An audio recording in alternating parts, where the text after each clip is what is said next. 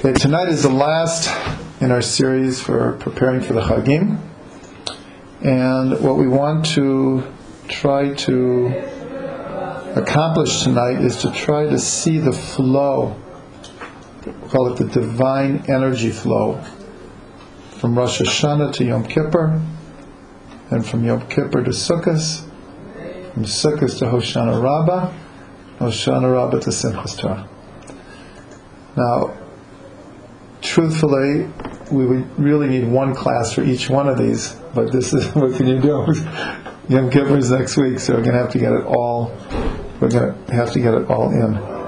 But the connection between Rosh Hashanah and Yom Kippur, most people understand.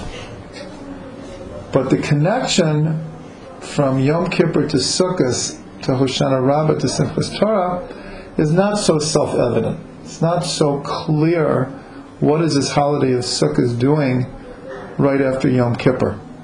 Because on the surface, the energy appears to be completely different, and the reasons are completely different also. And it doesn't, just on the surface, it doesn't necessarily, it's not necessarily clear what the connections are.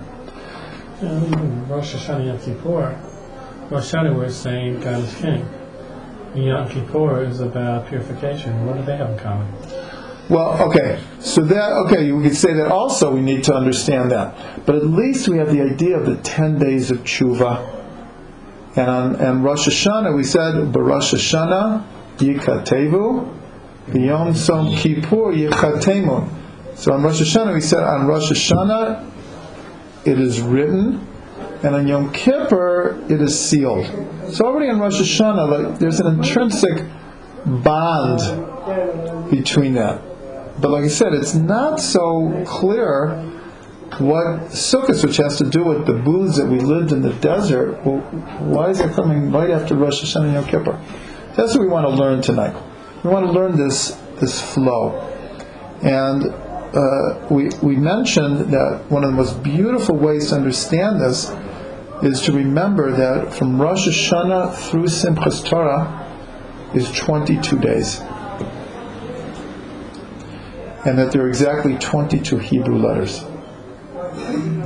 And just like we look at the flow of the Hebrew letters from Aleph ad Taf, or like we say in English, from A to Z, that means a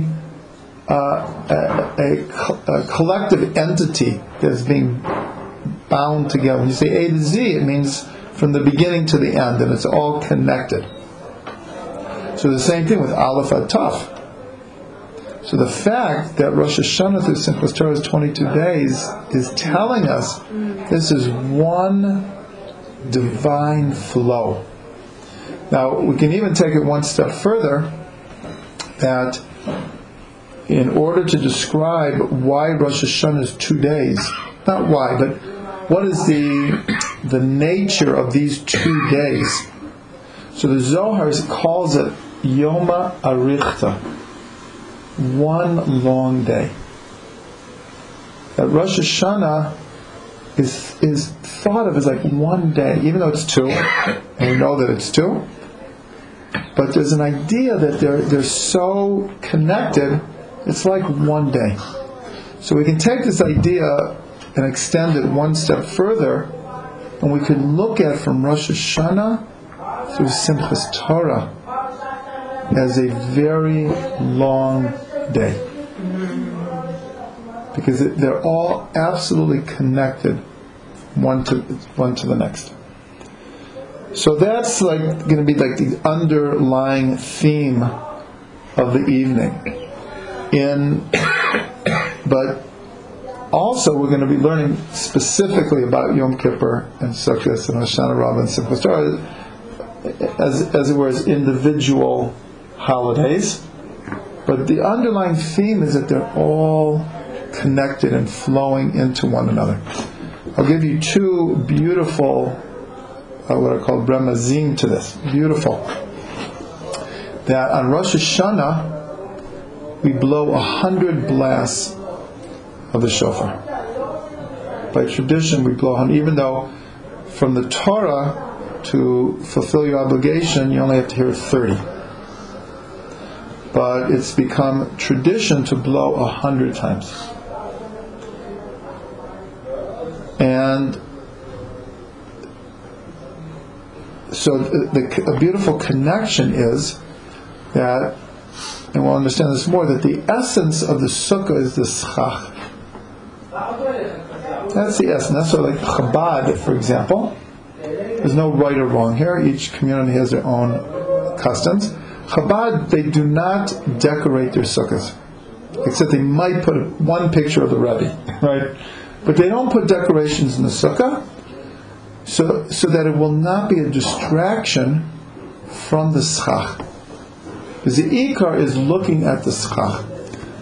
Because the schach represents, I'll just say it in short, but we'll get into this more, the surrounding protective energy of God.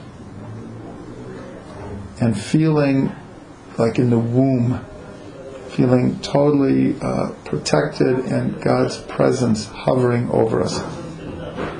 So the numerical value of schach equals 100. So it's given over in Hasidut, your enjoyment of Sukkot is as good as the energy you put into the prayers of Rosh Hashanah. How do we see that? That the 100 blasts of the shofar are transformed into schach of the sukkah. So they're both 100. So that's a beautiful remez. But what it's showing us is the connection. That it's not that the sukkah is just placed where it is without any connection to Rosh Hashanah and Yom Kippur. So already there's a hint that the joy that you have on Sukkot is proportional to the pouring out of the heart on Rosh Hashanah. Now, a second beautiful allusion is from Yom Kippur to Sukkot. In Yom Kippur, the Kohen Gadol goes into the Holy of Holies, and he brings in the incense. And this is like the high point of Yom Kippur, in a sense. Because the Kohen Gadol only went into the Holy of Holies once a year. So this obviously is a pinnacle moment. And he stays there while the Ketoret, the incense, fills the whole Holy of Holies with a cloud. So it's asked in Hasidut, it's a theoretical, rhetorical question. What happens to that cloud of Ketoret that was in the Beit, that was in the Holy of Holies? They're not asking really physically what happens to it. It obviously ultimately dissipates. But they want to know spiritually what happens to that pinnacle moment. So they answered very beautifully. That cloud of incense becomes the schach. Why? Is because along with the protective surrounding energy that the schach represents, it also represents what are called the clouds of glory. So the cloud of smoke of the Ketoret in Yom Kippur is transformed into the clouds of glory that are represented in the schach. So these are two very, very beautiful allusions to the connections. They're not telling us the why yet, but they're just telling us these holidays are intrinsically connected. Okay? Now we're going to step back a bit, and we'll get back to this theme, but now let's get into Yom Kippur a little bit. Okay?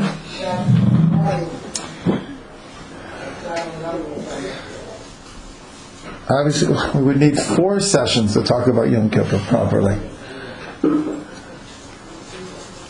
But what I'll try to give over is perhaps maybe some teachings that you haven't heard.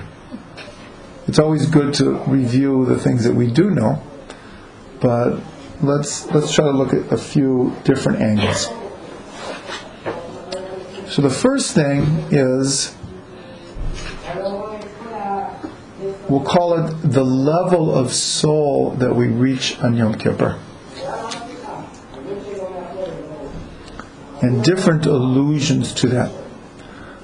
According to Chassidut, based on a Midrash, Bereshit Rabbah, the soul is called by 5 names. Many of you have heard this before. And what Chassidut explains is not just that it's called by 5 names, but the soul is comprised of 5 levels. And these are Nefesh, the instinctual, behavioristic level of soul, most connected to the physical body. The Ruach, which is connected to the emotional state of a human being. Obviously, I'm simplifying here. The Neshama is the intellectual component of the soul. The Chaya is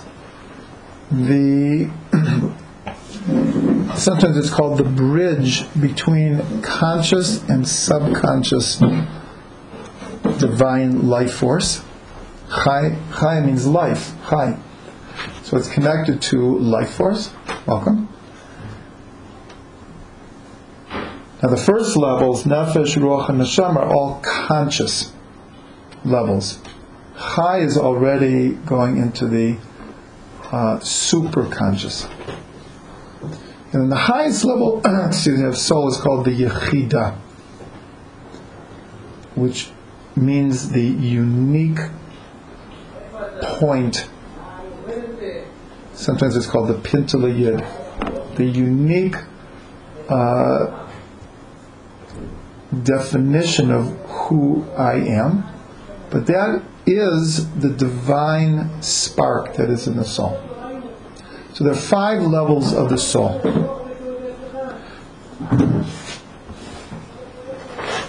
Now, this is alluded to in 3 different ways. The first one is that there are 5 prayers on Yom Kippur. It is the only time of the year that we pray 5 prayers. Every day we pray 3. Shabbos and Yom Tov, including Rosh Hashanah, we daven 4. Musaf. Only Yom Kippur has 5 prayers. The 5th one being Ne'ilah. So that already is telling us where we're going with Yom Kippur. That we're going to a place that no other day of the year reaches in this way.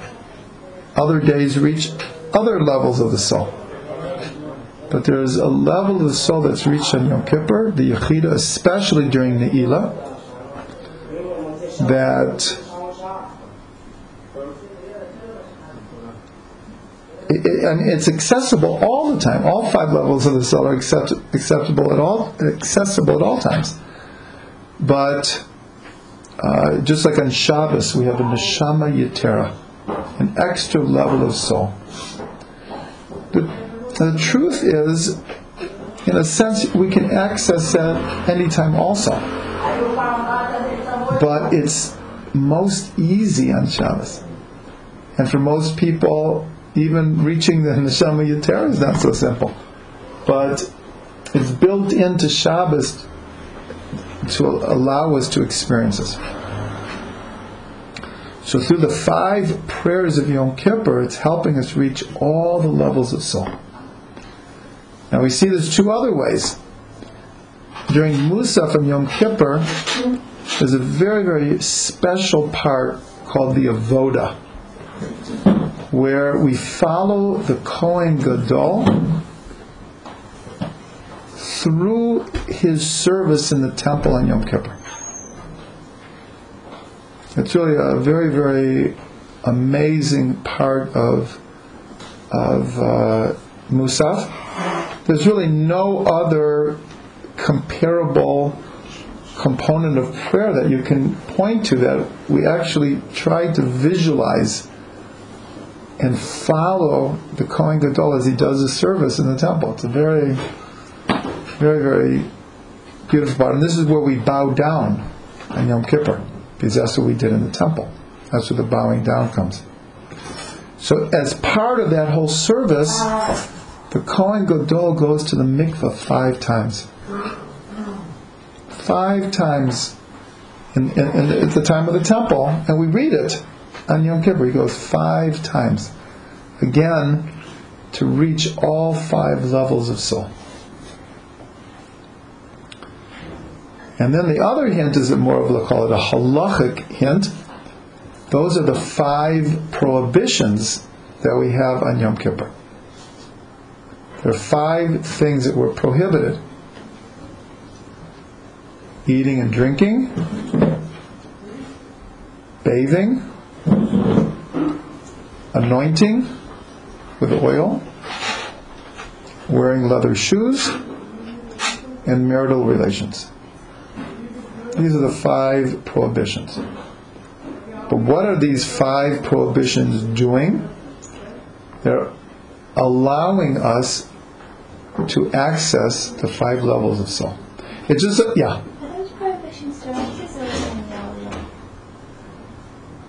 Those prohibitions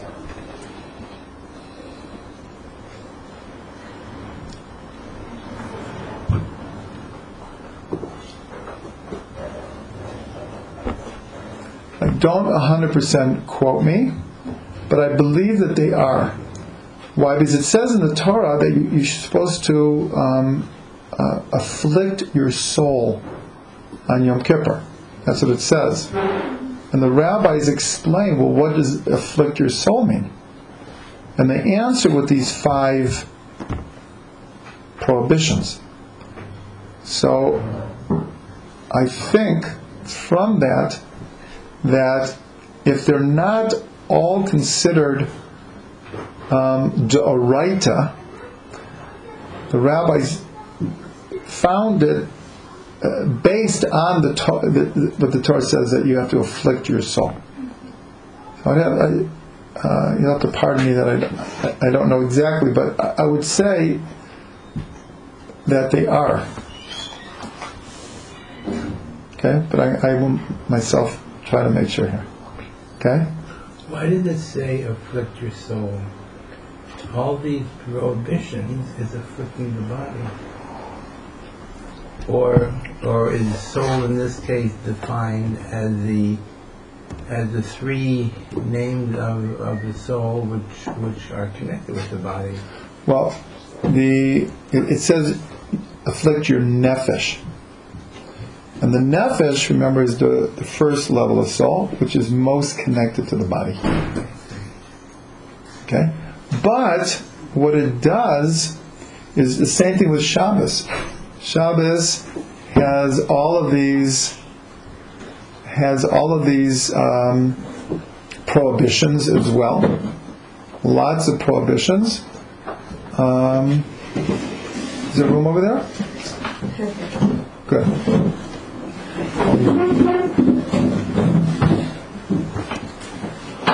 So it's the same thing with Shabbos. Shabbos, you can't do this, you can't do this, you can't do this, you can't do this, you can't do this, you can't do this.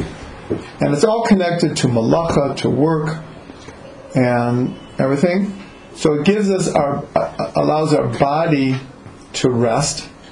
But the result of that is the soul is now free to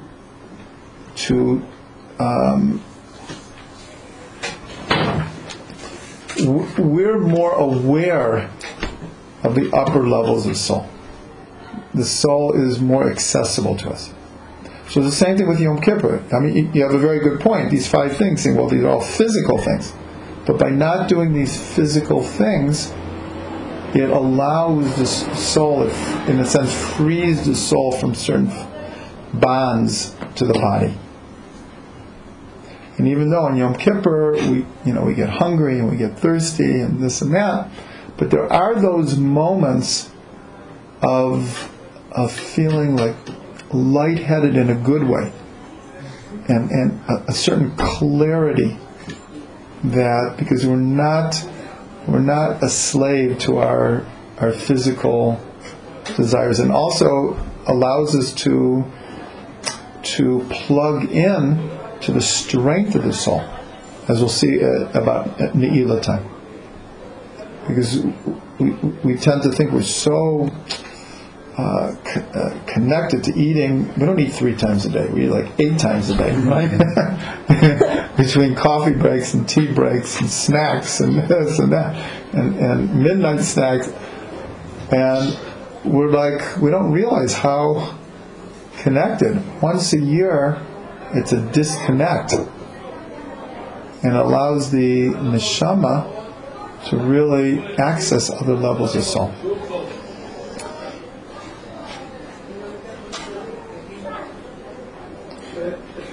So this is very, very connected, because the 5th prayer on Yom Kippur, Ne'ilah, is the one that's really unique, because we do daven 4 times, many other times during the year.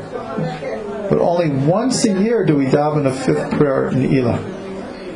And this is something I'm sure everyone can relate to, is usually around mincha time, people experience a drastic drop of blood sugar.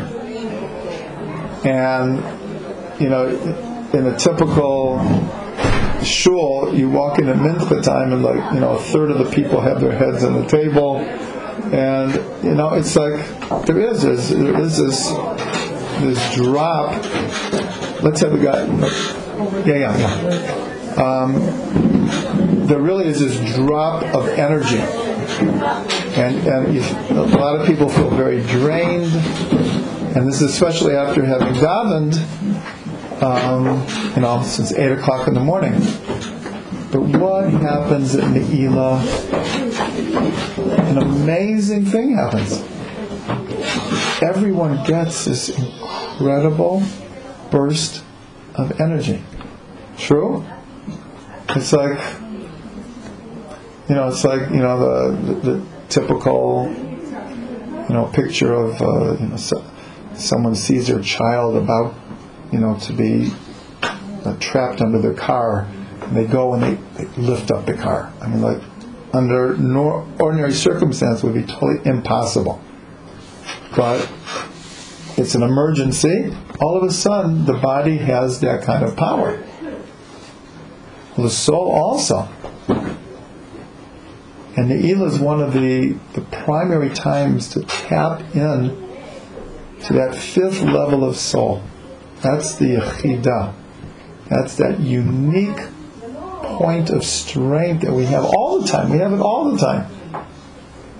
But most of the time we're unaware of it, we're unconscious, or we don't have enough self-confidence that we could actually release that energy.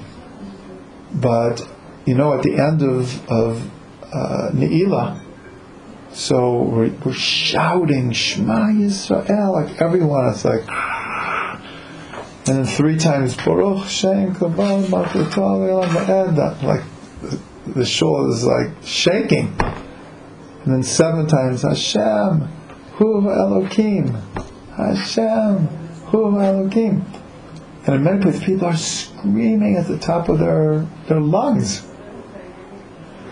So this is this Pintele Yid. This is that point of strength that we have all the time. Now we're told with all of the holidays, the message of all the holidays are applicable all year round.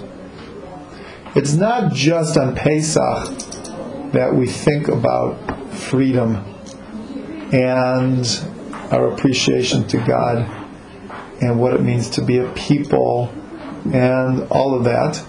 And it's not just on Hanukkah that we think of Jewish history and light and all that represents. And it's not just on Rosh Hashanah that we do tshuva. All of these lessons are for the whole year.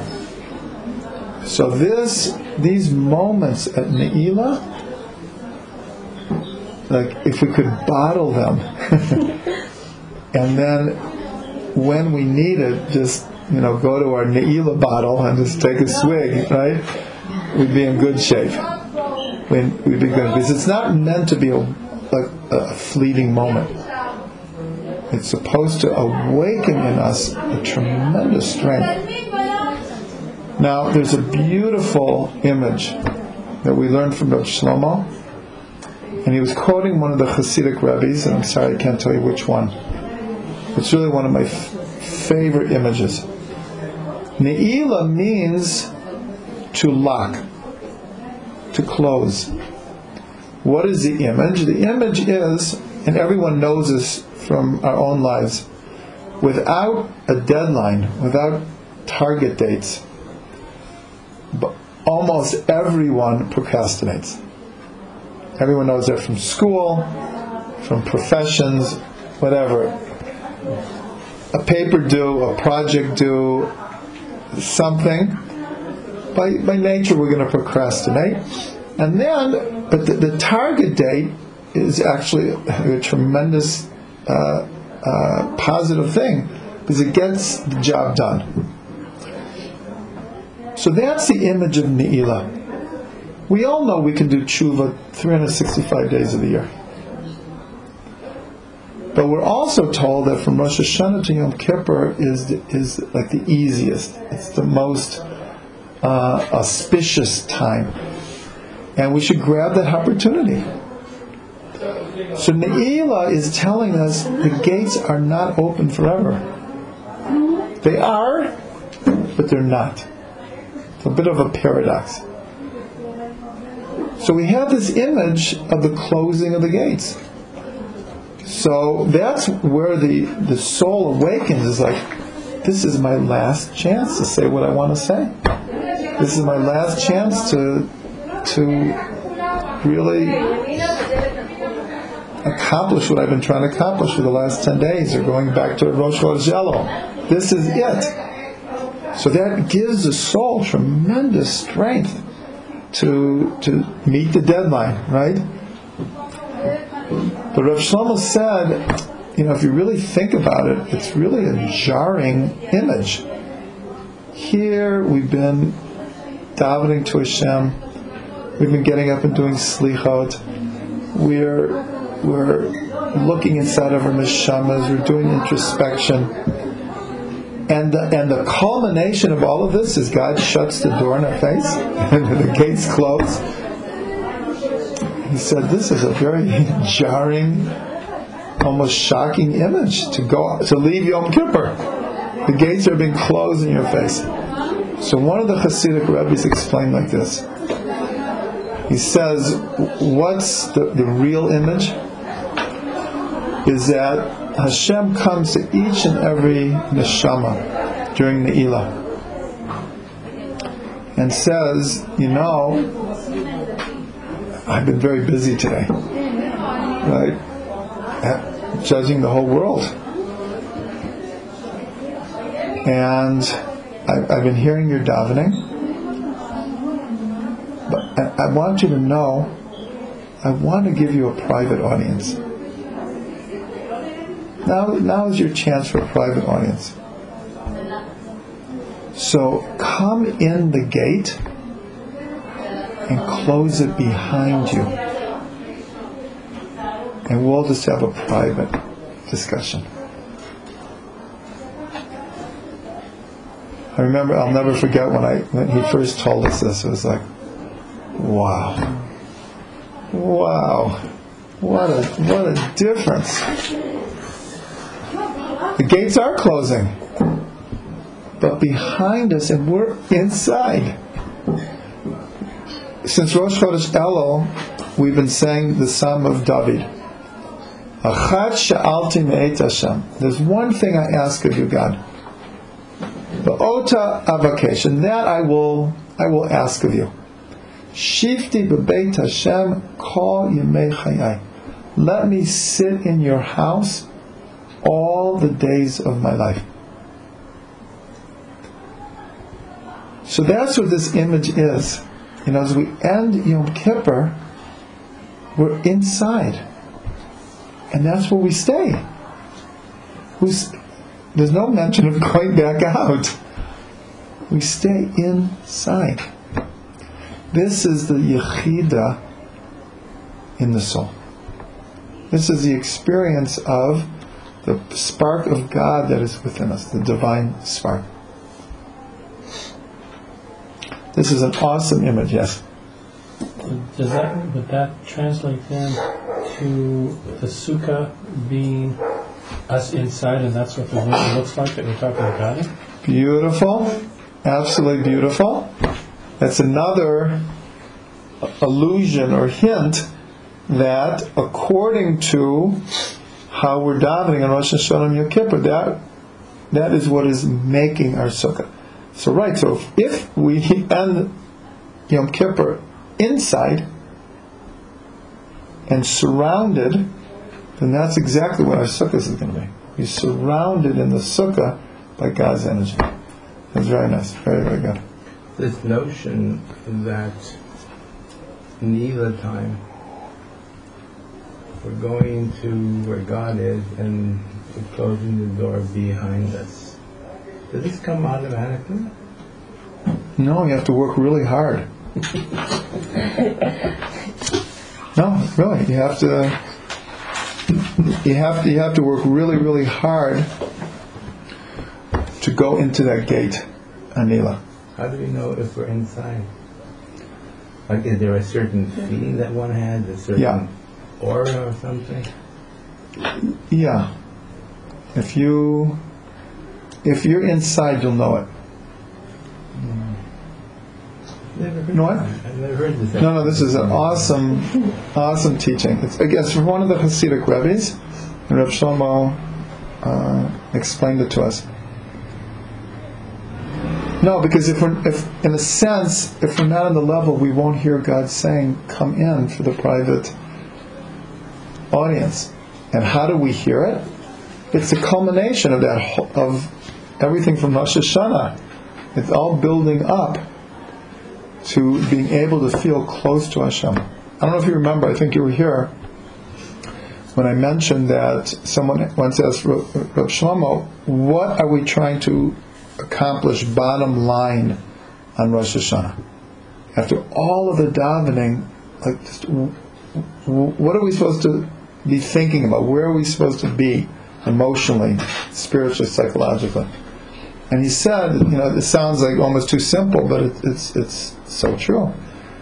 He said the bottom line is that on Rosh Hashanah I say to Hashem, Rabbanu Sha'olam, I want to be so close to you.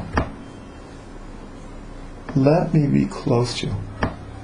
Help me be close to you. That's all I want. Shifti b'beit Hashem kol yemei chayai.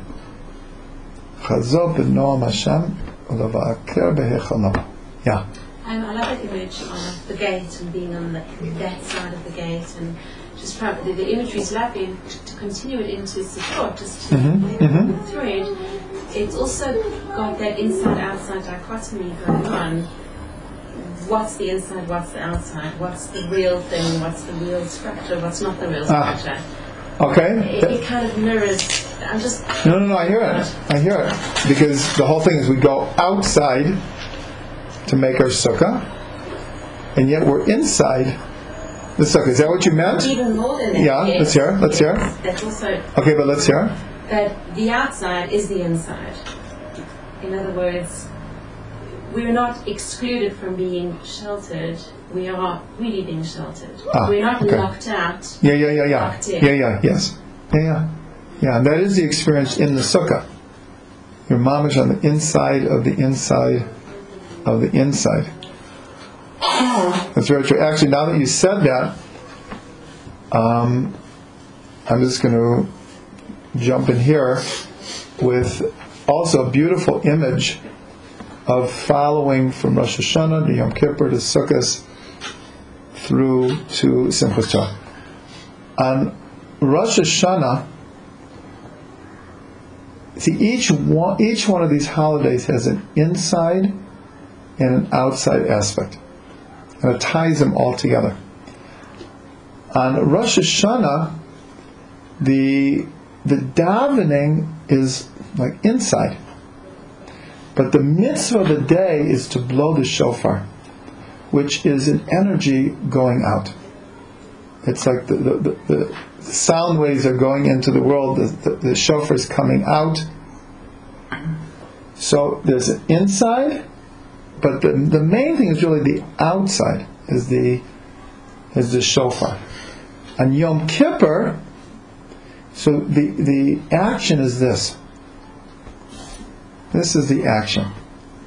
Is like everything, we're trying to pull everything inside, and yet our prayers, we're like pouring out our heart. Pouring out our hearts. Then Sukkot comes and unifies these. Because how do we shake the lulav and etrog? Shake it out, and then we bring it in. Shake it out, and then we bring it in. That's the whole. So Sukkot is, and this I'll say it now. The most essential connection that why Sukkot is placed right here is that on Rosh Hashanah, do you remember the song?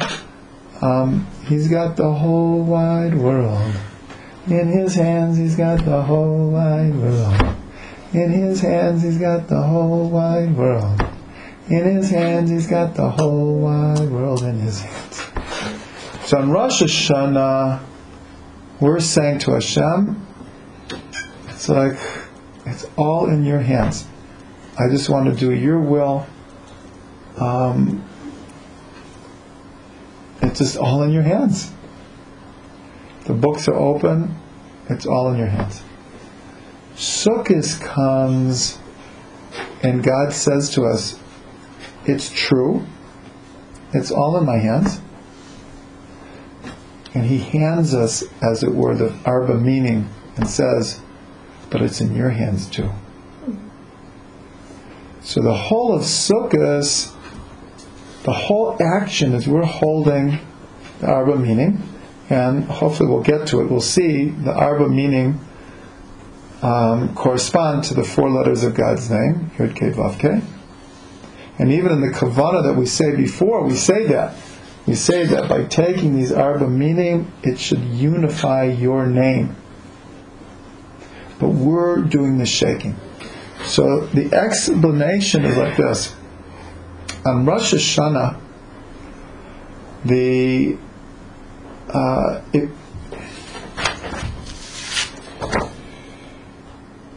okay, this is a good time. Hand these out. So.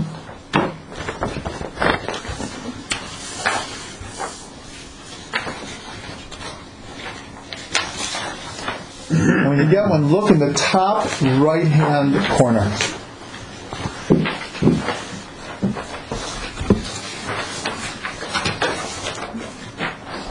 Now, as we discussed before, God's name has 4 letters, but in Kabbalah, the tip of the Yud is considered a level of its own.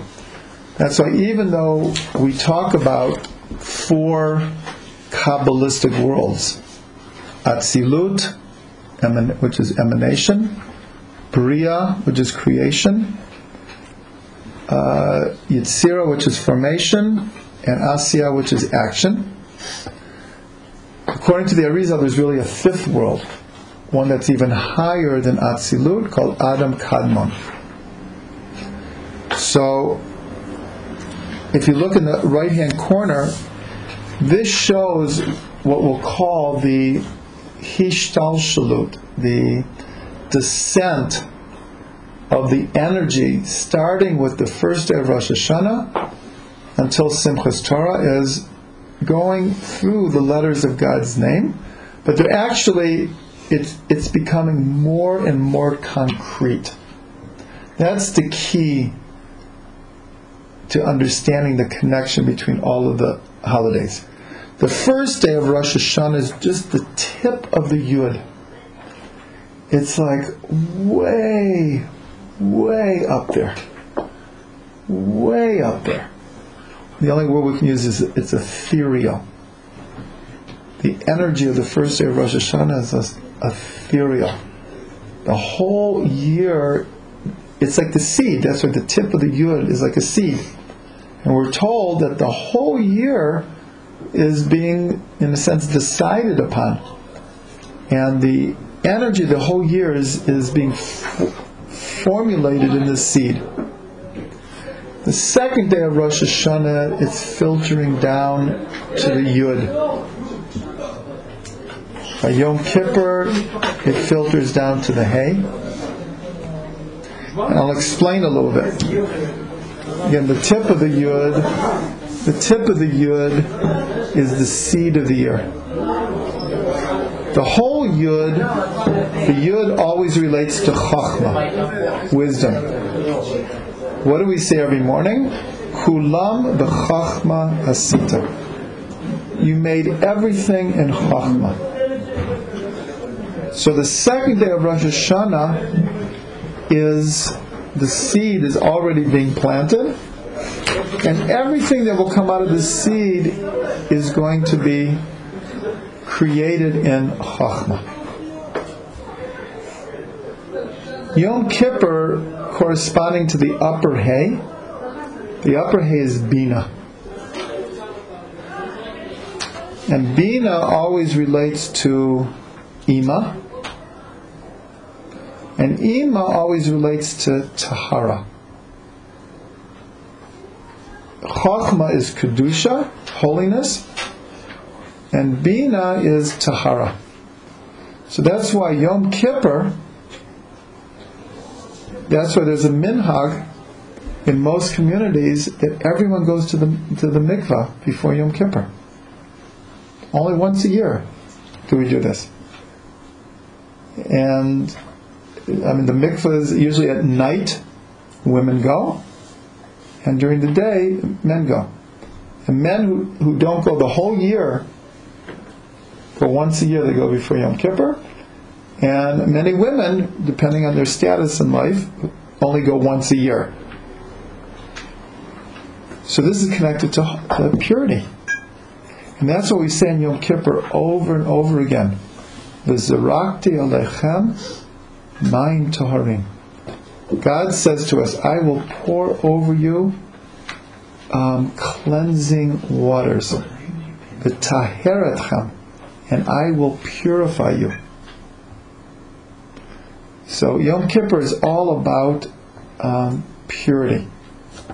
And then we get to the Vav, which is Chag Sukkot.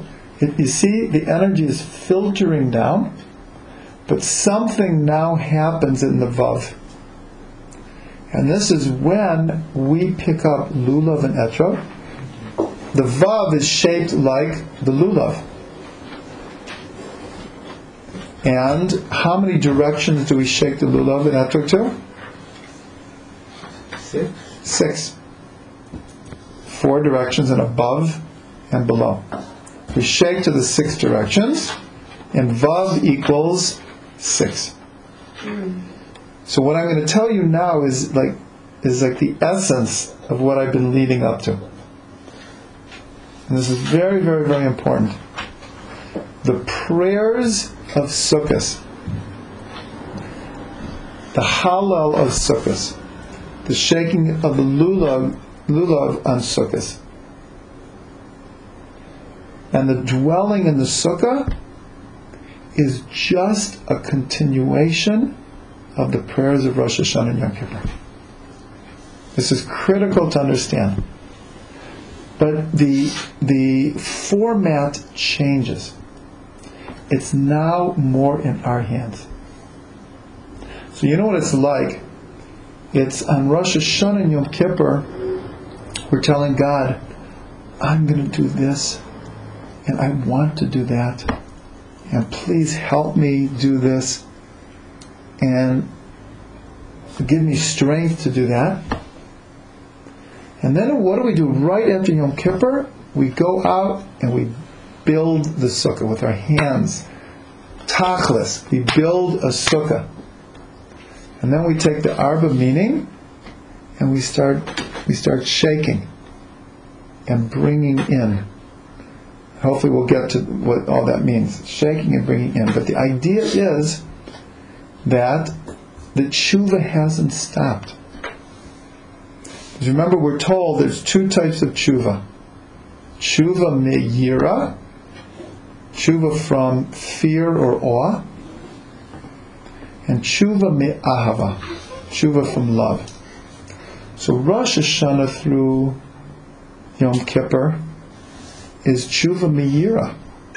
Not that there can't be love there. Of course there's love. But the energy is yamim noraim. Nora is awesome. It's like there is an aspect of healthy fear.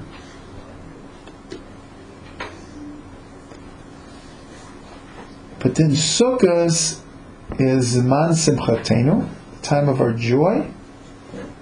But the prayers continue. And that's why by all the Hasidic Rebbe's, and I saw this myself with Reb Shlomo, absolutely, for me, the highest davening of the year was Hallel on Sukkot with Lulav and Etrog. And Reb Shlomo was many, many times by us for Sukkot. The joy was ad lev v'shamayim, but when he would shake lulav, it would make the awesomeness of Rosh Hashanah and Yom Kippur pale in comparison. And this was by all the Hasidic rabbis. Shaking lulav and etrog was like the deepest davening of the year. And so this is the connection. Because remember, if we're on the inside, we leave Yom Kippur on the inside, well, we stay there. But then the question is, well, how am I going to stay there? How am I going to practically fulfill all of my New Year's resolutions? That's what happens during Sukkot. Because from Rosh Hashanah and Yom Kippur, we're davening and davening and davening and davening and davening. But Sukkot says, okay, now it's time to do. It's time to do it. So the shaking of the lulav, back and forth from, in other words, actually we start, when you first take lulav and etrog, you take it to your heart. And then you go out and then in. So the first thing is, okay, how am I going to take everything I've been davening for and put it into the world? That's the whole action. And so, interesting enough, the shaking of lulav is extremely practical from a spiritual point of view. It's a very practical exercise, but it's also one of the most mystical.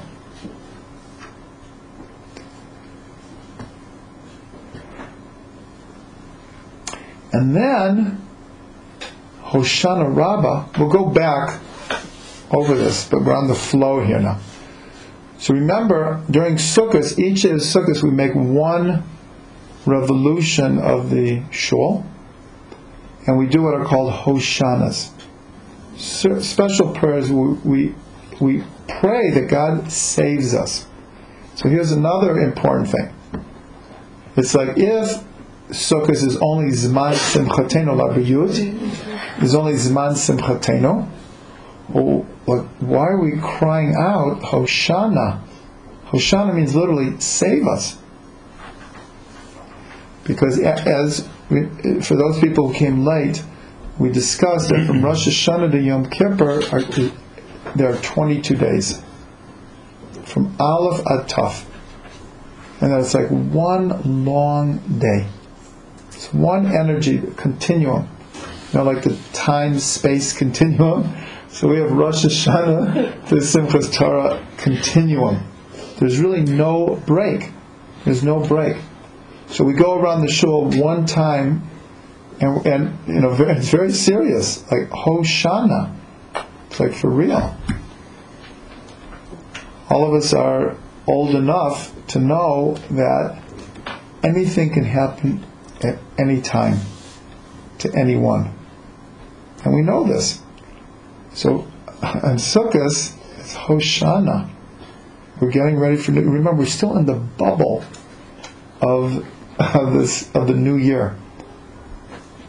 And this, by the way, this is an aside, but a very important aside.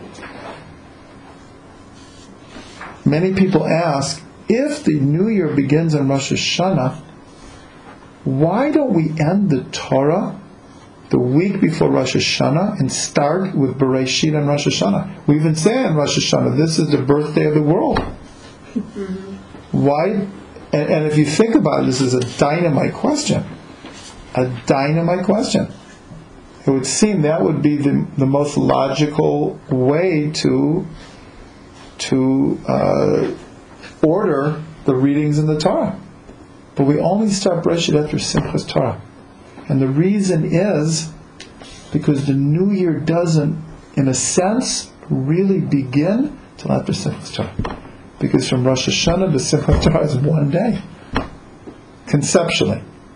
It's one day. So then, on Hoshana Rabbah, we make 7 revolutions. And this is something we learned from Rav Shlomo. Not many places do this.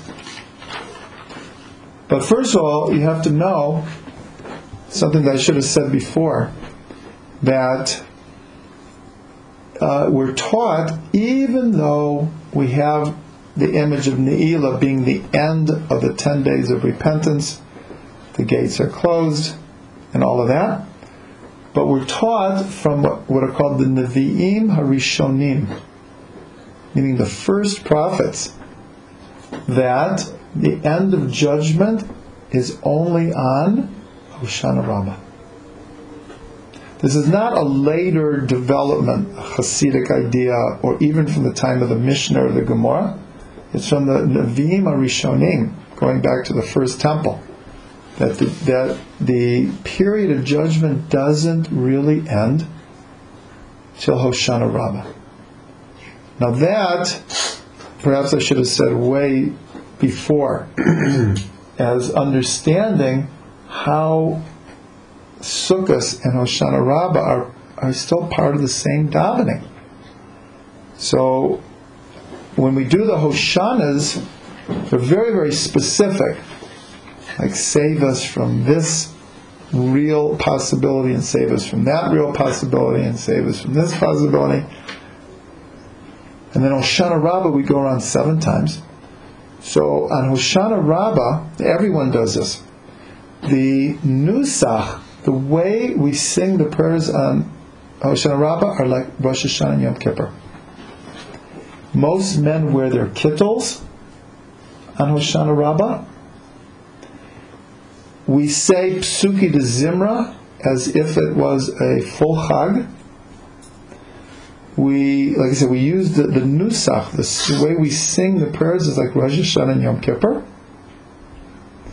And then, when we do the 7 revolutions, Rav Shlomo learned this from the Baba Rebbe. At the end of each revolution, they blow the shofar. They blow the whole set of shofar blasts. Why? To tie everything together. Do you remember one other occurrence in history where we went around something 7 times? Jericho. We went around 7 times, and then what did they do? They blew the shofars, and the walls came tumbling down. So this is Hoshana Rabbah in the deepest sense. What is it teaching us? If there's still walls remaining between you and God that have not been broken down, or between you and yourself that have not been broken down, or you and other people that have not been broken down, you have one more chance here. This is it. So the hakafot of Hoshana Rabbah, Rav Shlomo once told a story that one of the Hasidic rabbis, they were in the middle of a kafas, and a man came to him with an important personal question, in the middle of a kafas. And he turned to him and he said, that's a type of question to ask me on Rosh Hashanah and Yom Kippur, not in the middle of a kafas. Meaning, like, the hakafas of Hoshana Rabbah are like, and first of all, Challah with Reb Shlomo took about an hour and a half. And I'm not exaggerating. And I can guarantee you, no one was in a hurry. It was beyond awesome. And the Hoshanas also. Hoshanas were like, this is Rosh Hashanah, Yom Kippur, Sukkot, and Hoshana Rabbah all wrapped up in just a few minutes. And it is very, very awesome. And then, if you remember, Sorry, just a basic question, Yeah. probably, but why then does it say not only signed but sealed in Yom Kippur? So the way they explained is, it's on Rosh Hashanah we say, Rosh Hashanah Yikatemun, Yom Kippur Yichatemun. It's sealed, but not delivered. No, I'm serious. That's the image that's given. It's sealed on Yom Kippur, but what happens if there's brand new evidence? In a regular court, after there's an appeal. Guy's found guilty. That's the end. And 2 weeks later, the lawyer has posted an appeal, and it could be overturned. So that's why until Hoshana Rabbah, it hasn't been delivered yet. Anything can happen still. You make the appeal right after the din. As soon as the judgment comes down, the lawyers are that night. Yeah. It's like you go home and build your sukkah that night. Very nice. Yeah, we're told that when you come, right after you eat and break the fast, you're supposed to do something to start building your sukkah. Even move a board.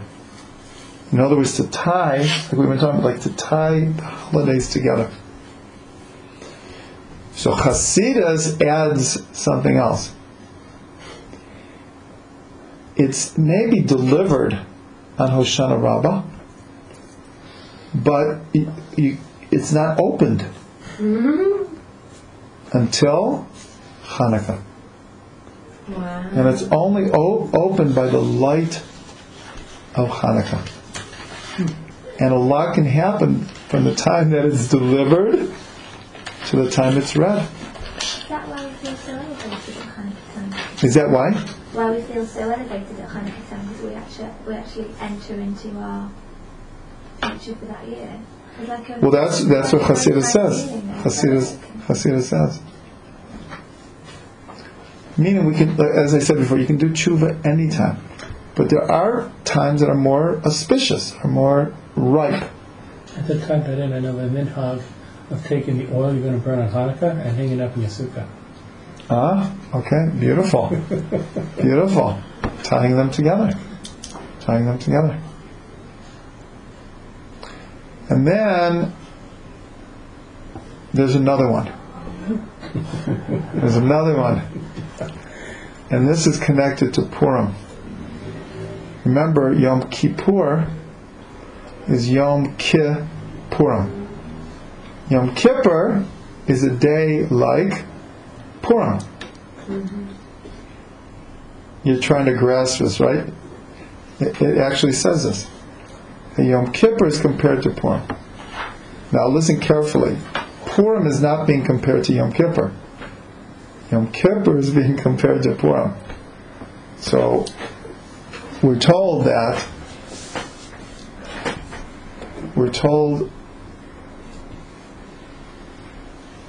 Purim is, on the surface, the exact opposite. Yom Kippur, you don't eat and drink. Purim, you feast and drink. Yom Kippur, you can't do all of these things. Shabbat, Shabbaton. Purim, it's not a holiday in the sense of a Shabbat. You can do anything. Yom Kippur is like, awe. And Purim is like, everyone's out of their gourds. So what's the connection?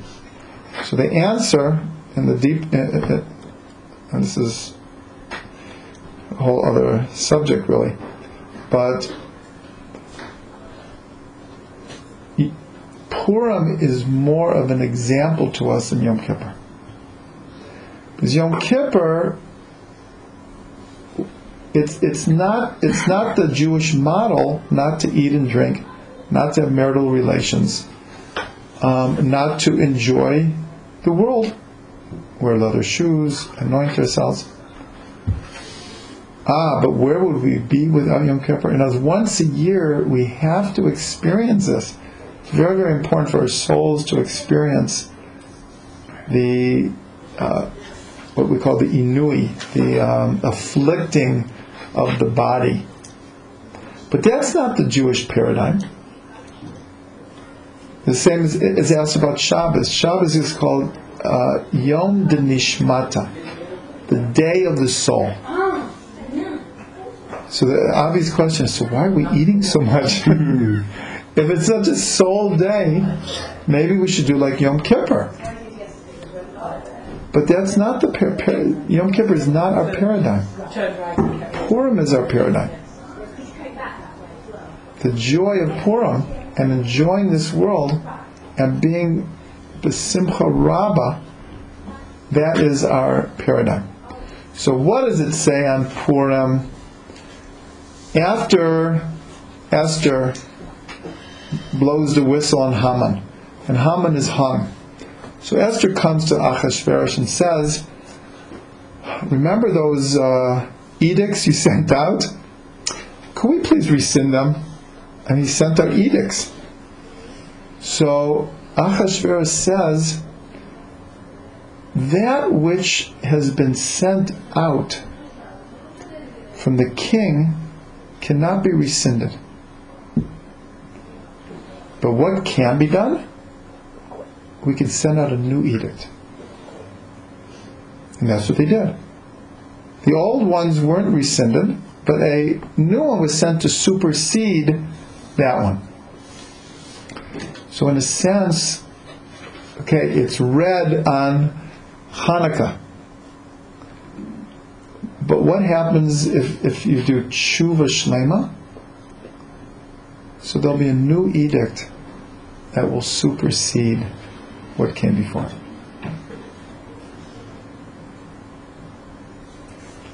So this is a Gewalt. Does it say that in the Machzor? Tshuva, I'm reading it. Ro'at Gezerah. Right? That's like a question on this.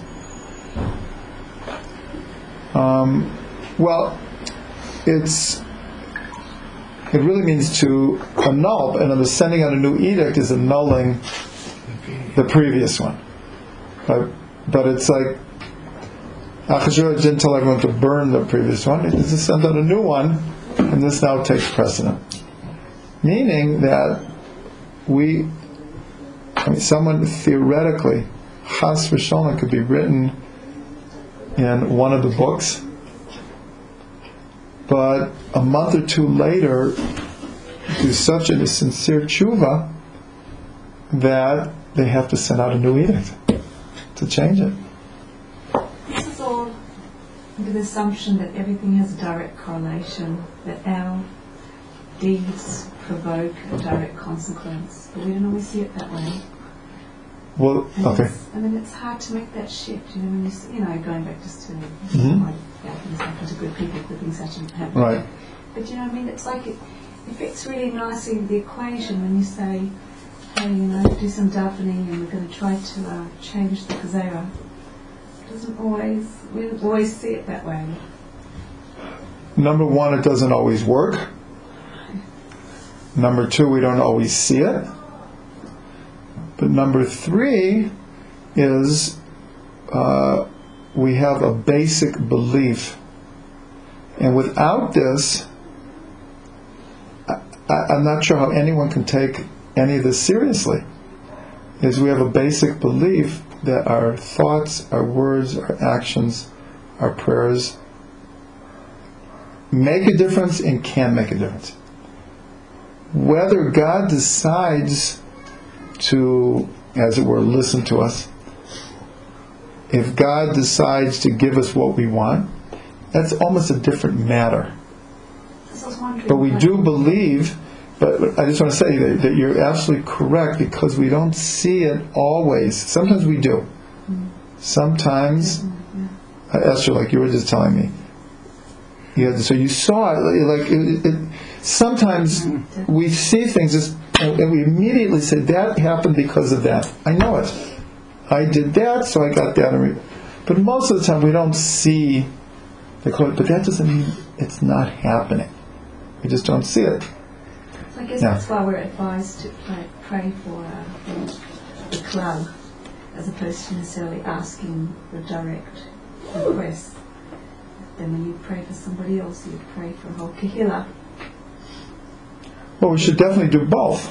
Right. You're right. Almost all the prayers are in the plural, but there's certainly a place for one's individual prayers. But you're correct. There's almost all of our davening throughout all of the chagim, every day is all in the plural. So that's for sure. But there's no doubt that this is one of the biggest challenges, because if we don't see cause and effect, the direct link, then sometimes we say, well, what are we davening for? Maybe there isn't a direct link. So why am I wasting my time? But that's not what we believe. We believe that it all matters. It's all recorded. It all has an effect. And this is actually it answers why we have a meal before Yom Kippur. It's like a very, there's practical reasons to eat before a fast, but it's a holiday meal. And usually before a sentencing, a person doesn't really feel like having a big feast. Like, this is like, my whole life depends on this. And yet we're having all feasts. As if to say, Rabbona Sholem, we've been davening for the last 9 days, and we're going to continue on Yom Kippur. But I don't know what's really going to happen. I don't know what's best to happen. I trust that you know. And whatever it is, I trust that will be good, and I accept it. So that's a very deep level. But if you don't reach that level, it's like, in a sense, hard to justify, well, what am I doing with all this praying? If I don't really have that basic trust. And as I know that God wants me to say what I want to say, but after that I have to have a basic trust. Listen, the Jewish people would not have survived emotionally, psychologically, spiritually without this belief. We've gone through so much as a people that if we didn't have that belief, there's no way we would be sitting here in Yerushalayim right now. We wouldn't have made it. It would have been too impossible. Like who needs this? But we do believe it. We do believe that. How many how many Holocaust survivors who saw the worst of the worst of the worst of the worst picked up and started whole new lives. It's like astounding. It's like almost beyond belief that someone could pull that off. It's just, and yet we, as a people, we've done it because we have this basic trust. We have this basic trust.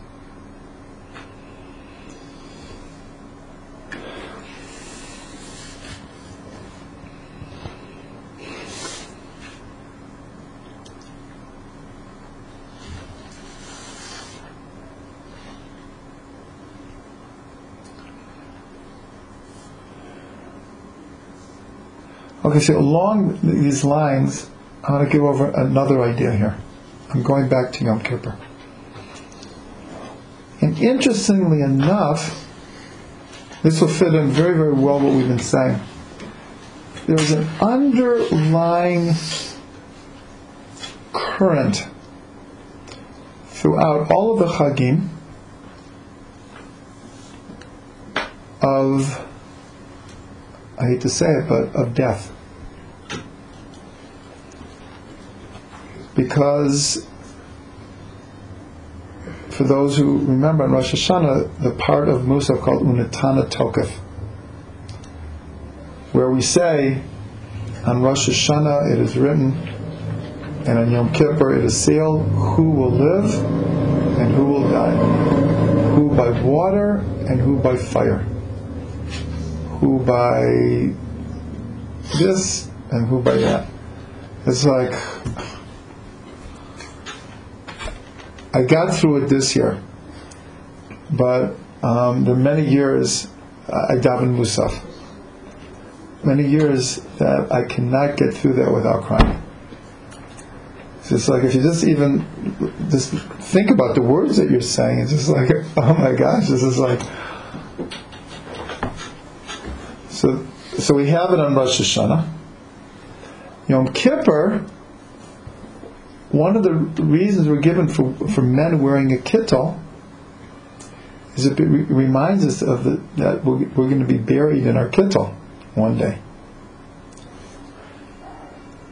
On Sukkot, this is something, again, many people don't even think about, but we know that during the 3 pilgrimage holidays, we read a book that accompanies each one. With Pesach, we read Shir HaShirim. Makes perfect sense. On Shavuos, we read the book of Ruth. Makes perfect sense. And on Sukkot, we read Kohelet, which doesn't make sense on the surface at all. Sukkot is Zman Simchatenu, the time of our joy. Kohelet, the sages had a huge dilemma whether to include Kohelet in the Tanakh at all, because if not properly understood, a person could come out of Kohelet depressed.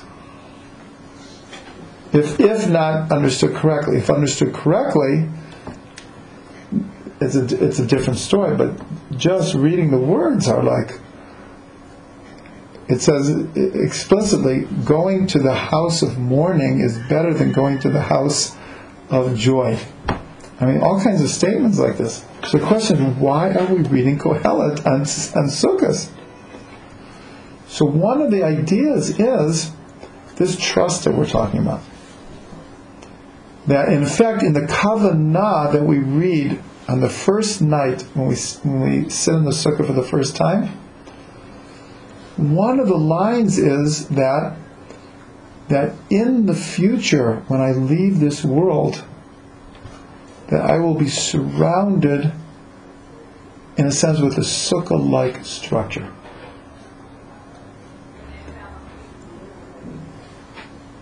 And what we're told is, why do we go outside after Rosh Hashanah and Yom Kippur? Because like I said before, does anyone know what the new year is going to bring? I have no idea. So as a sign of total trust in Hashem, we go out and we live in these sukkahs, and we expose ourselves to the elements.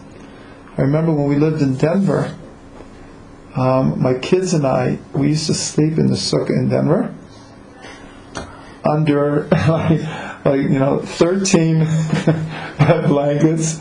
We used to have hats and gloves on, and many times we wake up in the morning with snow on us. So we expose ourselves to the elements to show that, God, whatever it is, I feel I'm in your hands. And many, many, many times, if you talk to people who, chas v'shalom, are in the throes of a life-threatening disease or ailment, and they have time to think of their existential reality, many, many people, don't do so well, but many, many people come to an incredible closeness to God, to their family, to their own neshama. They make sense out of their whole lives, and like that. So that's a little bit like Sukkot. Like I say, it's paradoxical. It's a time of our joy, and here we're sitting outside as a sign that, like, whatever will happen to us. Then on Hoshana Rabbah, there's this very, very interesting minhag that if at midnight on Hoshana Rabbah, an Indian of if you can see your shadow by the moon, because it has to do with facing your own death. So this is a very, very paradoxical theme here, because what is Rosh Hashanah? What are we adding right now? Zachrenu b'chaim, Melech Chafetz b'chaim. Like, everything's about Chaim, being written in the Sefer Chaim. Kadvenu b'Sefer Chaim, Lamancha Elokim Chaim, 4 times Chaim. And yet, we're aware of our frailty. And so there is this inyan of during the Chagim, in not a negative way at all, but in a very realistic and positive way, facing your own death. You know the expression, if you're not willing to die for something, then you have nothing to live for. You've heard that expression before? It's said in different ways. That having something to die for gives you something to live for. So this can be, in a sense, translated into the Chagim now. That, and truthfully, every time we say Shema, one of the kavanas is that we should be willing to die Kiddush Hashem. Not that not everyone does it every time they say Shema, but this is one of the kavanas when we say Shema, is that if Chas v'Shalom ever called upon, we would be willing to die Kiddush Hashem. But that's what gives us strength to live. Yeah. Want to say something? Yeah. Oh. See, this reminds me a lot of living in Israel. Especially if you've lived in Israel through any of the wars, or the Intifada, or terrorism. And, sometimes you ask yourself, well, am I sure that I want to be here? Right?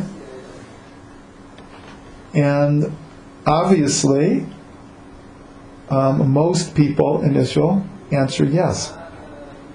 But it's a very, very deep thought process. A very, very deep thought process. And I mean, this goes along with living here. And probably anyone who's been here for any amount of time has gone through that. But it's an important thought process. And you come to this thing as, I believe so much in being in Israel right now,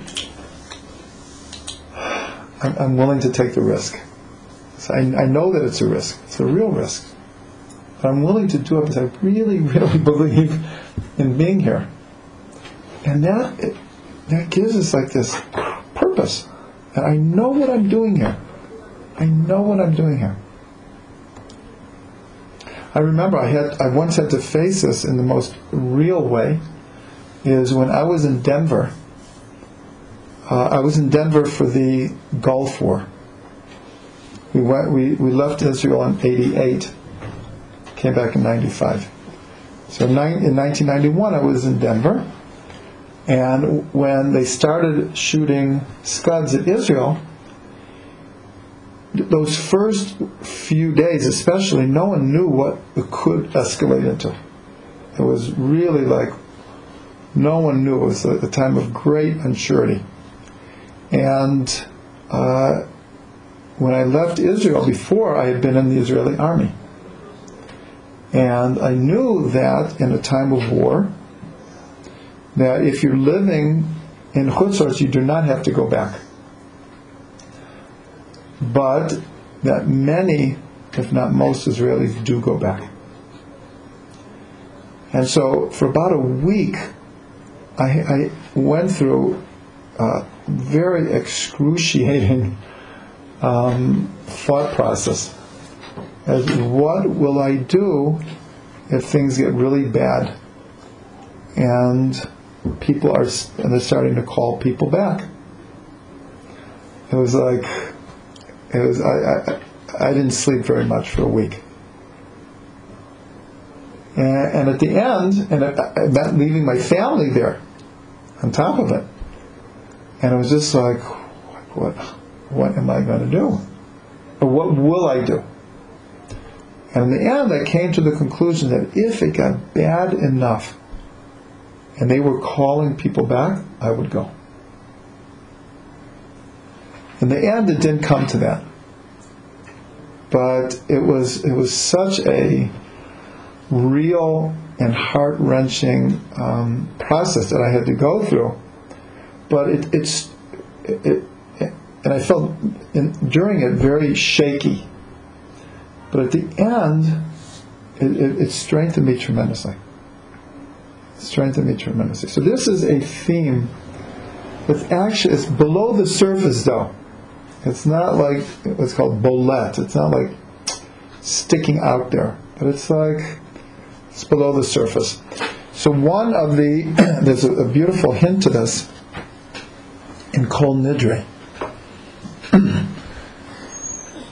Kol Nidre, and this is good to know, anyone who did not do Hatarat Nedarim, annulment of vows, you can still do it until Yom Kippur, and if you don't, you can fulfill your obligation by hearing Kol Nidre. This is just a practical matter. So the word neder is a vow, called nidre. Nidre is plural for neder. A neder is a vow.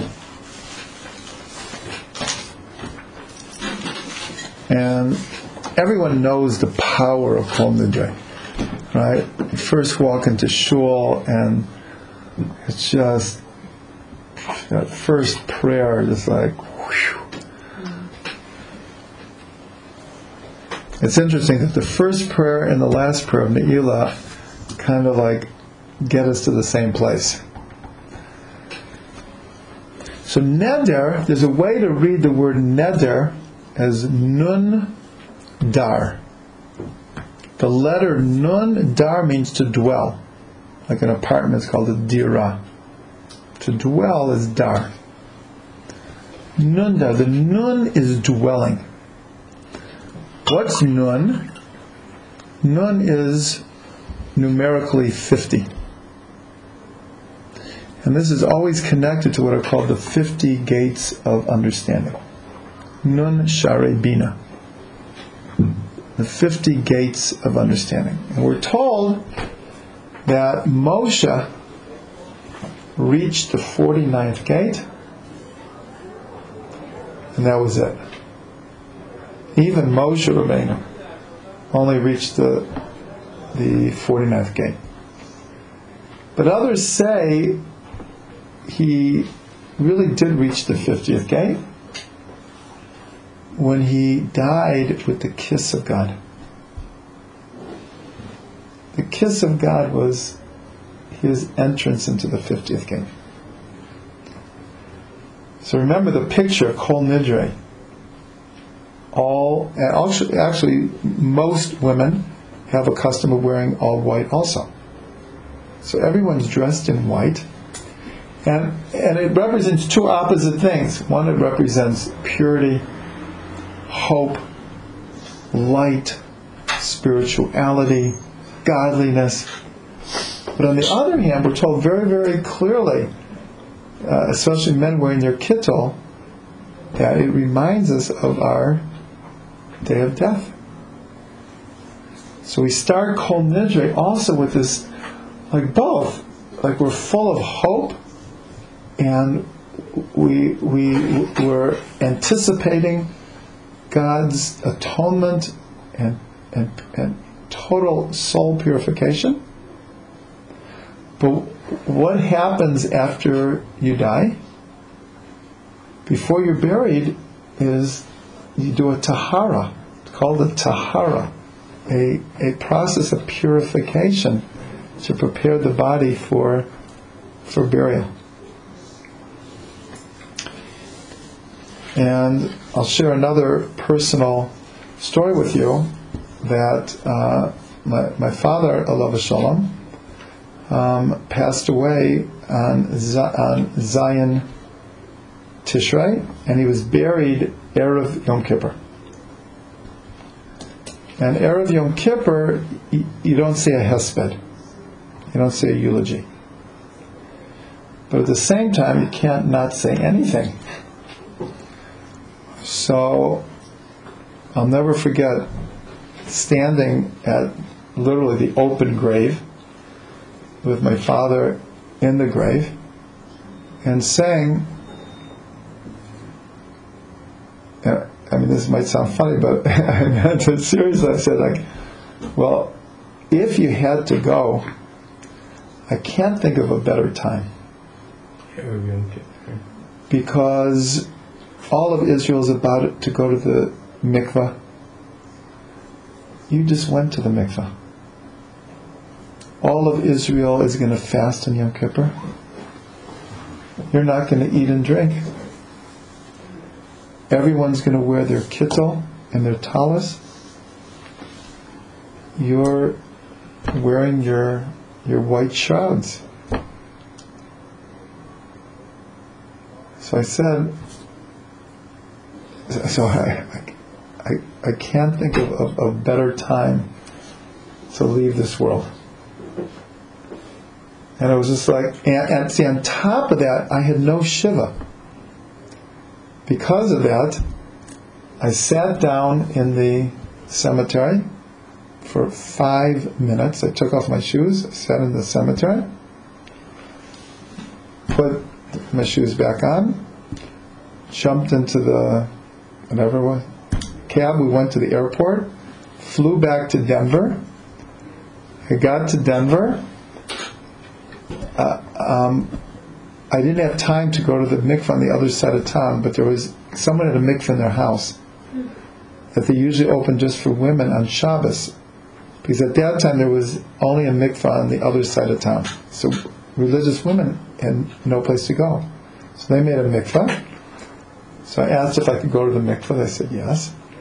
Went to the mikveh, and someone came over with a Suda Havra'ah, and I sat for 1 hour, got up, put on my Yom Kippur clothes and went to shul. That was the end of Shiva.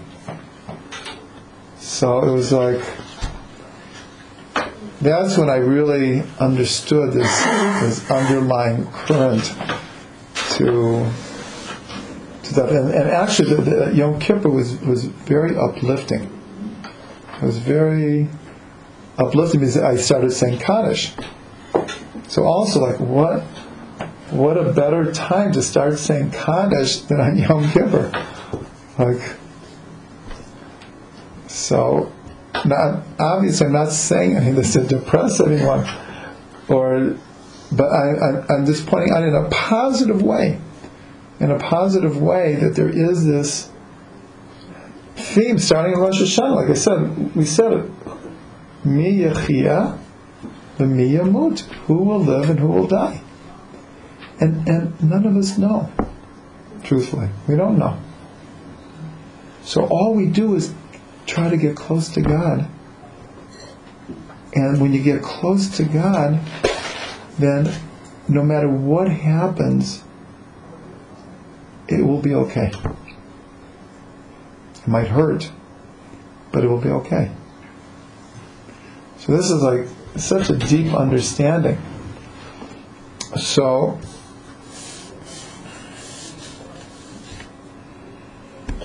yeah. Can you say a few words before how this ties into Sukkot Torah? Yes. Okay. Yes, we have to end with Sukkot Torah. Yeah. What you just said, I think, ties in to answer your question. It's not about a minute, it's about getting to that place. What you just said, it's all okay. It might hurt, it might be painful, but it's all okay.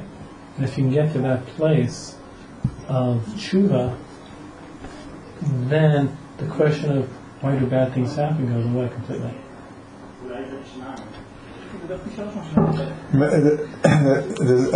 Actually, that whole thing was launched by what you had said, that whole last part. A famous story of someone went to the Lubliner Rebbe and said, Rebbe, I'm having such a hard time in my life. I don't know how to deal with all these things that are going wrong. So I don't have the basic emunah. So I said, you want to learn about emunah when things aren't going right? Go to Reb Zusha. So he goes to Reb Zusha. Reb Zusha lives in this broken down hut. All of the furniture is broken. They barely have what to eat. They barely have what to wear. And the man comes and says, the Lubliner Rebbe sent me to you. He said you could teach me like how to deal with adversity. He says, adversity? What adversity? Why would he send you to me? And he was like, I don't understand. Why? So the man learned what he had to learn already. And he said, thank you very much. And he left.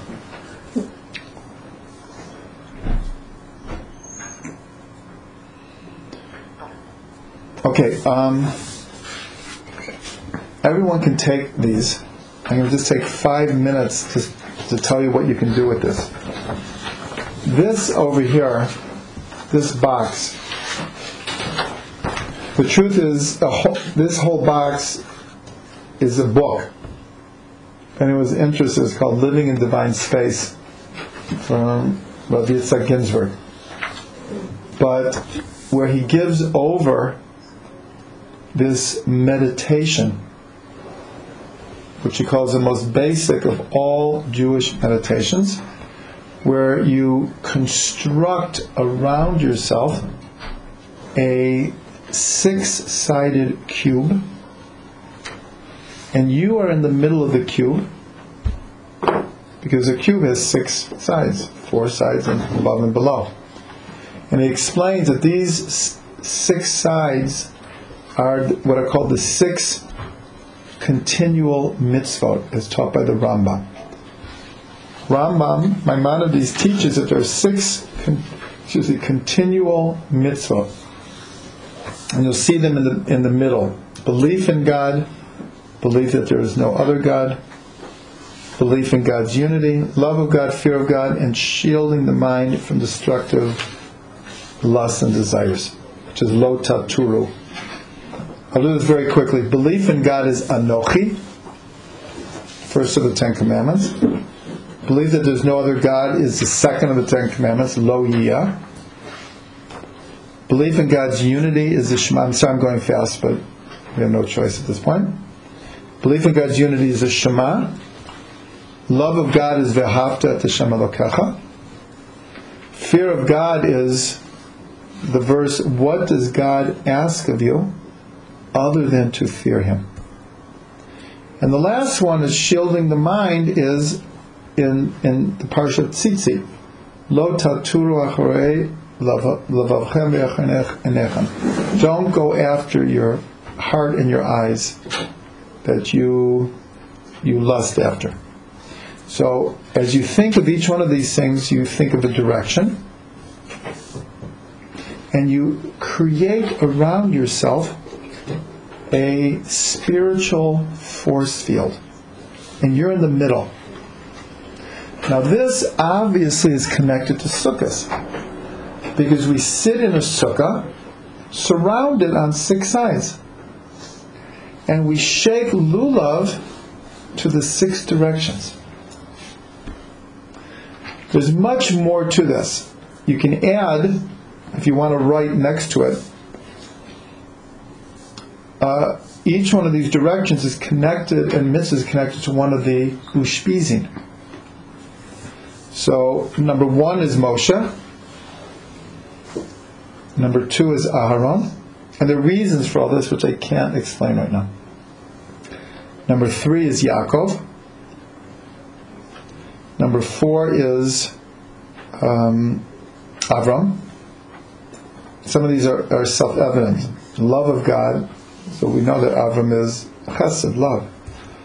Left is Yitzchak. Yitzchak is Gevura, the fear of God. And 6 is Yosef. Don't go after your heart and your eyes, because that was his test. That was his test.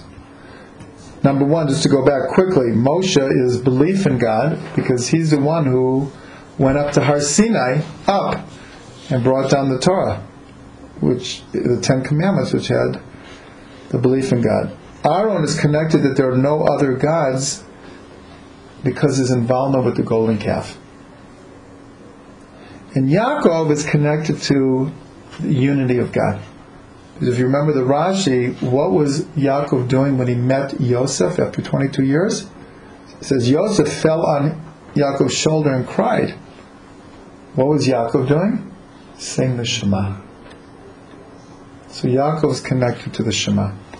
So I'm doing this in 1 minute, but everyone please concentrate, because I guarantee you this will make your shaking lulav infinitely more meaningful. We shake to the 6 directions, and we shake 3 times each direction. 3 times 6 equals 18 is chai. Remember? Zachrenu l'chaim, melech chafetz b'chaim. It's all about chaim. So when we shake out, what we're trying to do is we're asking God, give me life force. And then what do? We bring it into the heart. We are bringing life force into us in a very real way. But as we shake to each direction, you can think of one of the mitzvahs. And that mitzvah is connected to one of the ushpizim, which is connected on the right-hand side to a midah. So here's an example. Okay? When you shake to the right, this is love of God. So when we're shaking, and like I said before, the Hasidic rabbis used to take an hour or 2 hours to shake lulav. For real, this was like the highest davening of the year. So when you shake, let's say, to your right, this is Abraham, it's the love of God. So one can meditate on, first of all, just loving God. What does that mean? How does that feel? How can I do that? How can I feel closer to God? How can I express my love to God more? But while we're doing that, we learn that how do we express our love of God? It says, "V'ahavta l'recha kamocha, ani Hashem." Love your neighbor as yourself. I am God. So the Hasidic rabbis explain, why does the sentence have to end, I am God? So the answer, if you want to love me, love your fellow Jew. So then we can start meditating on, am I fulfilling this mitzvah? How can I fulfill that mitzvah better? Is there anyone I have a problem with loving? What can I do about it? So remember, the Shaken Lulav is very mystical, but it's very practical. And then it's connected to Abraham. Then one can start thinking of how can I see in Abraham's life things that I would like to attain?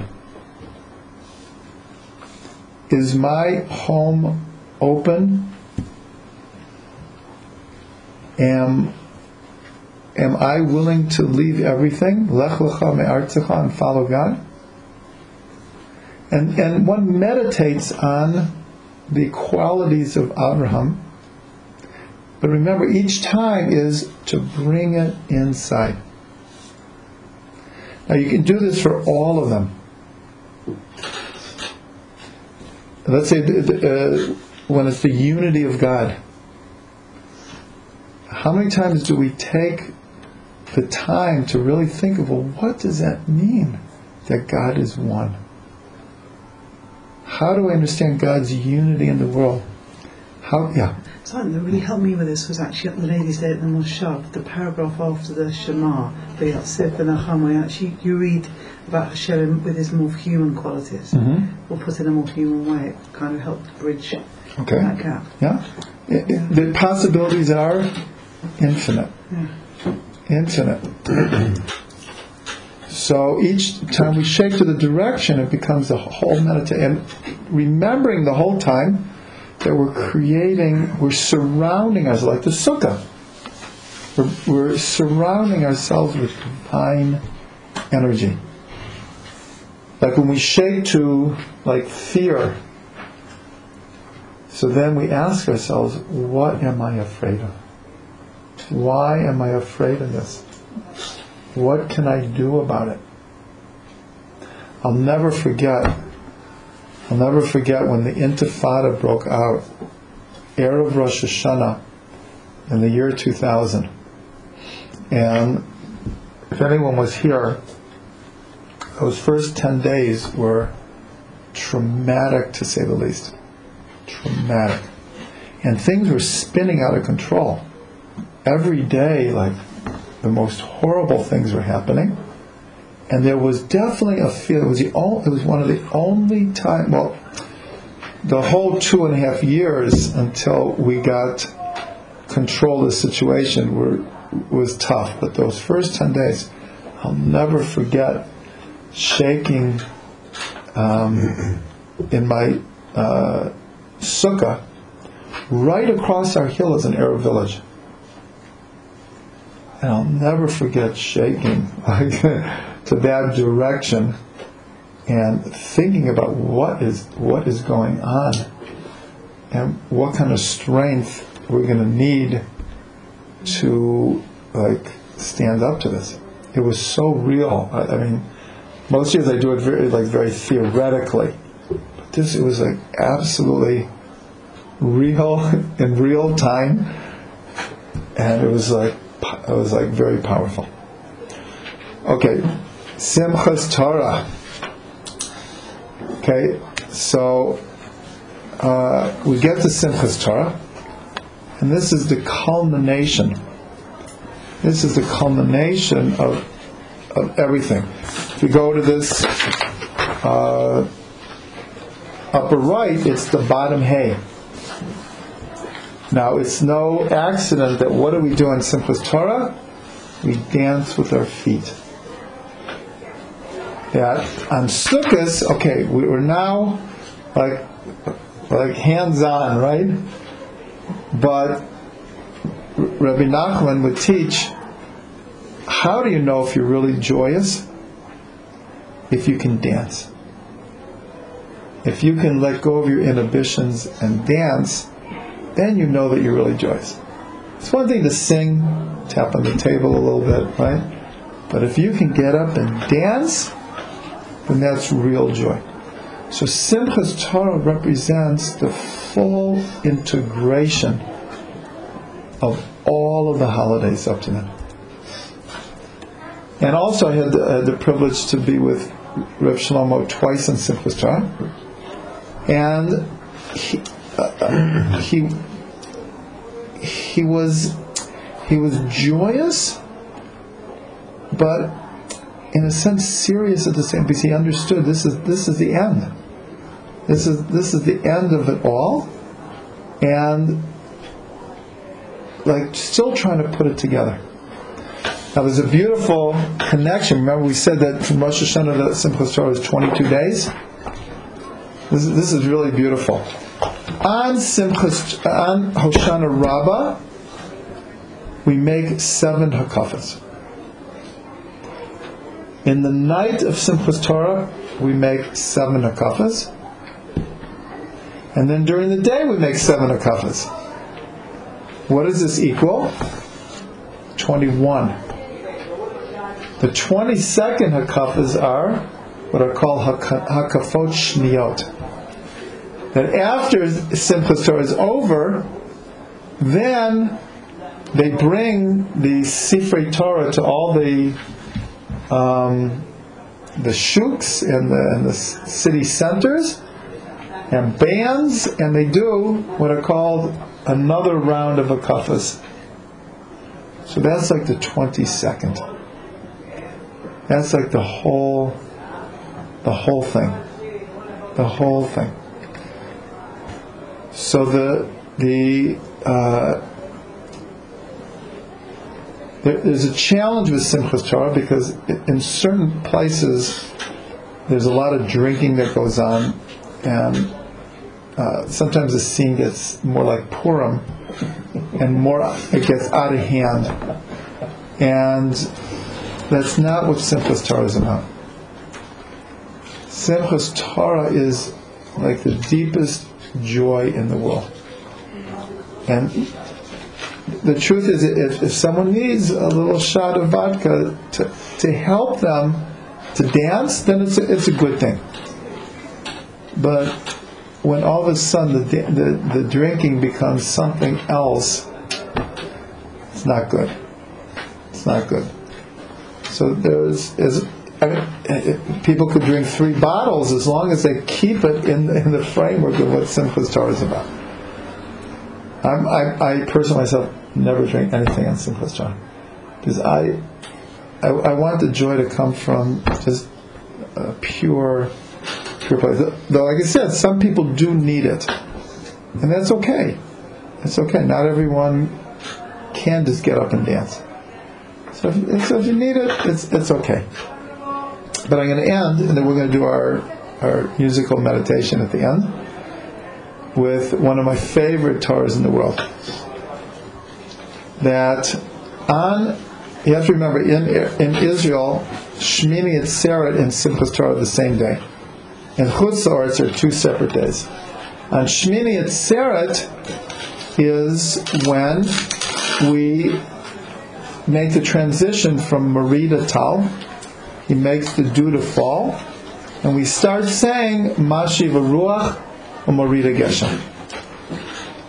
So there's an unbelievable teaching from the Baal Shem Tov. His students gave this over there. When the Baal Shem Tov, right before they would make the transition, Mashiv Ruach Umorid Geshem.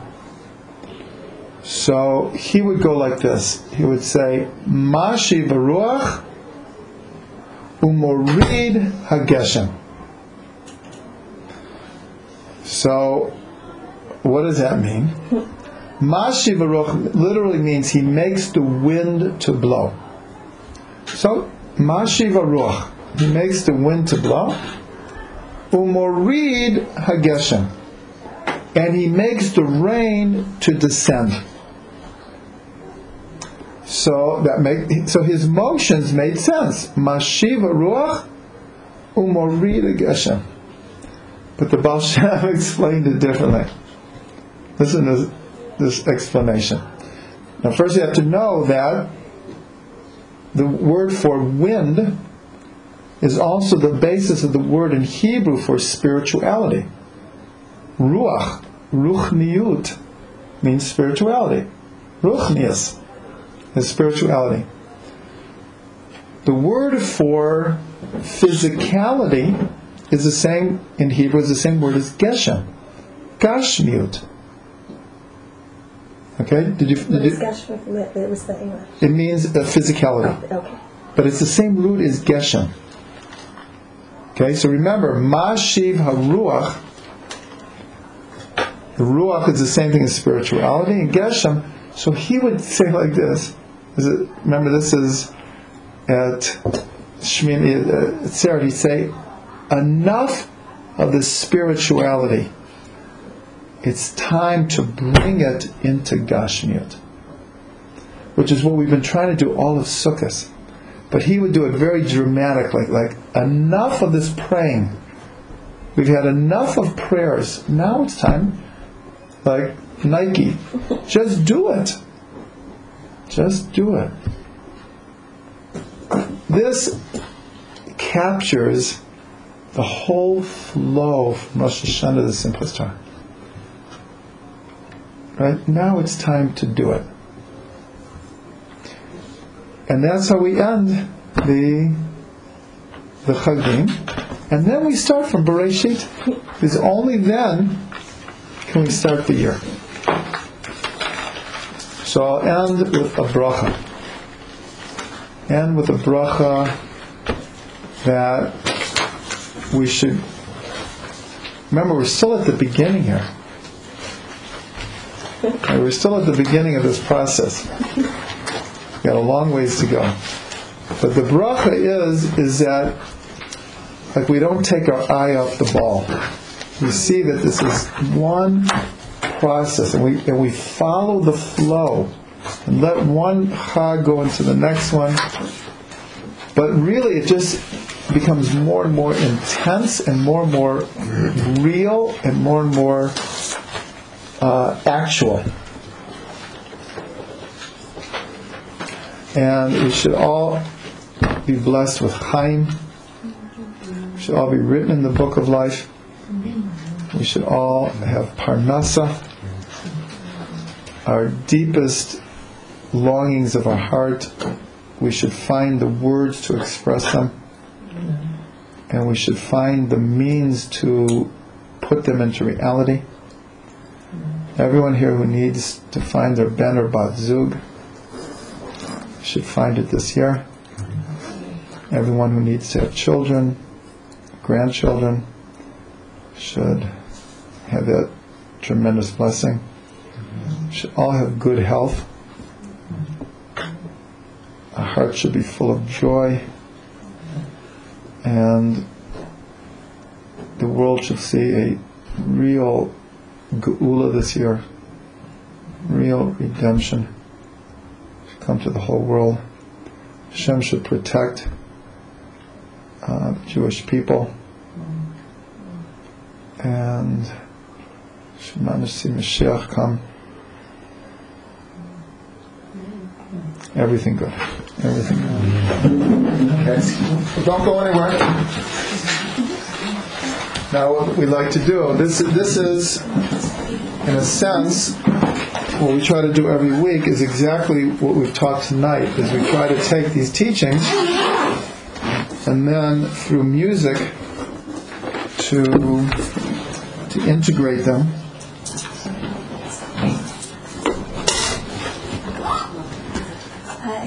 just before we go into the meditation, I just want to remind everyone to that there's a contribution box, and it's suggested 30 shekels.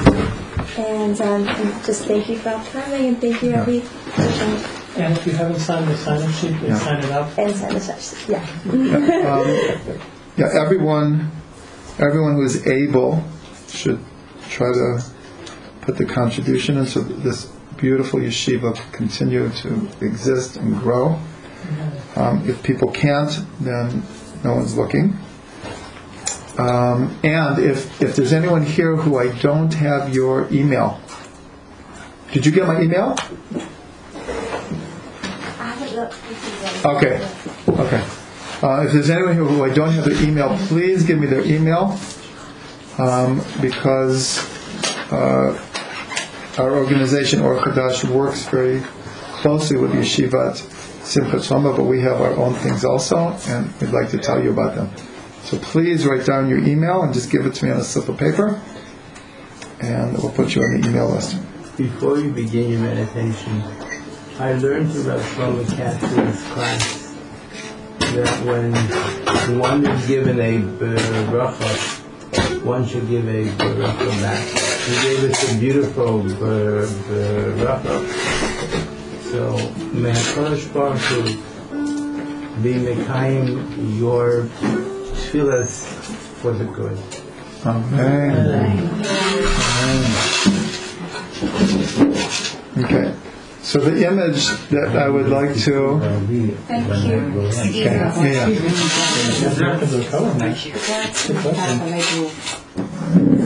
Tonight, so I'm going to run to his thing. No, I was at the Hachnas Sefer Torah. He told me. I was at the Hachnas Sefer Torah. Give him my warm regards. I will. Thank you. Shana Tova. Shana Tova. Okay, so the image that we want to conjure up here is closing the gate behind us. Let's try to really imagine what it means to be on the inside of the inside. To have yechidus, to have a private audience with Hashem. And then to take that experience into the sukkah and imagine how being in the sukkah is on the inside of the inside. We're absolutely surrounded with Hashem's light and protection and presence. And what it feels like to be in the middle of this divine space, this cube that we learned about. And that how we can be there anytime. So this is what I'd like everyone to have in mind.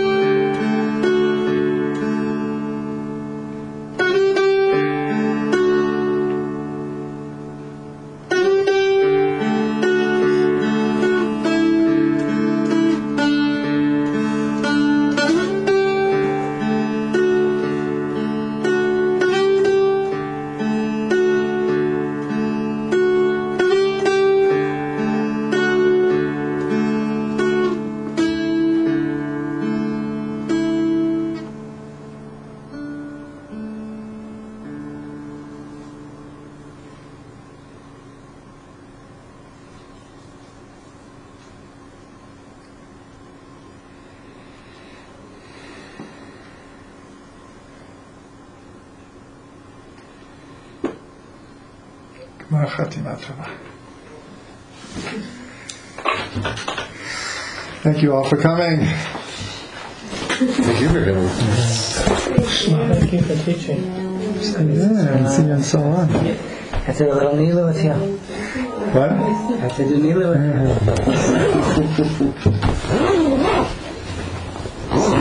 You said it from Shlomo how Hashem locks us in. Do you know, it's not his. It's from, but I can't remember whose. In the Lev Hashem he brought this us. But yeah, it's here in the building, I'm not sure, something like that. Hashem brings us in. Locks us in.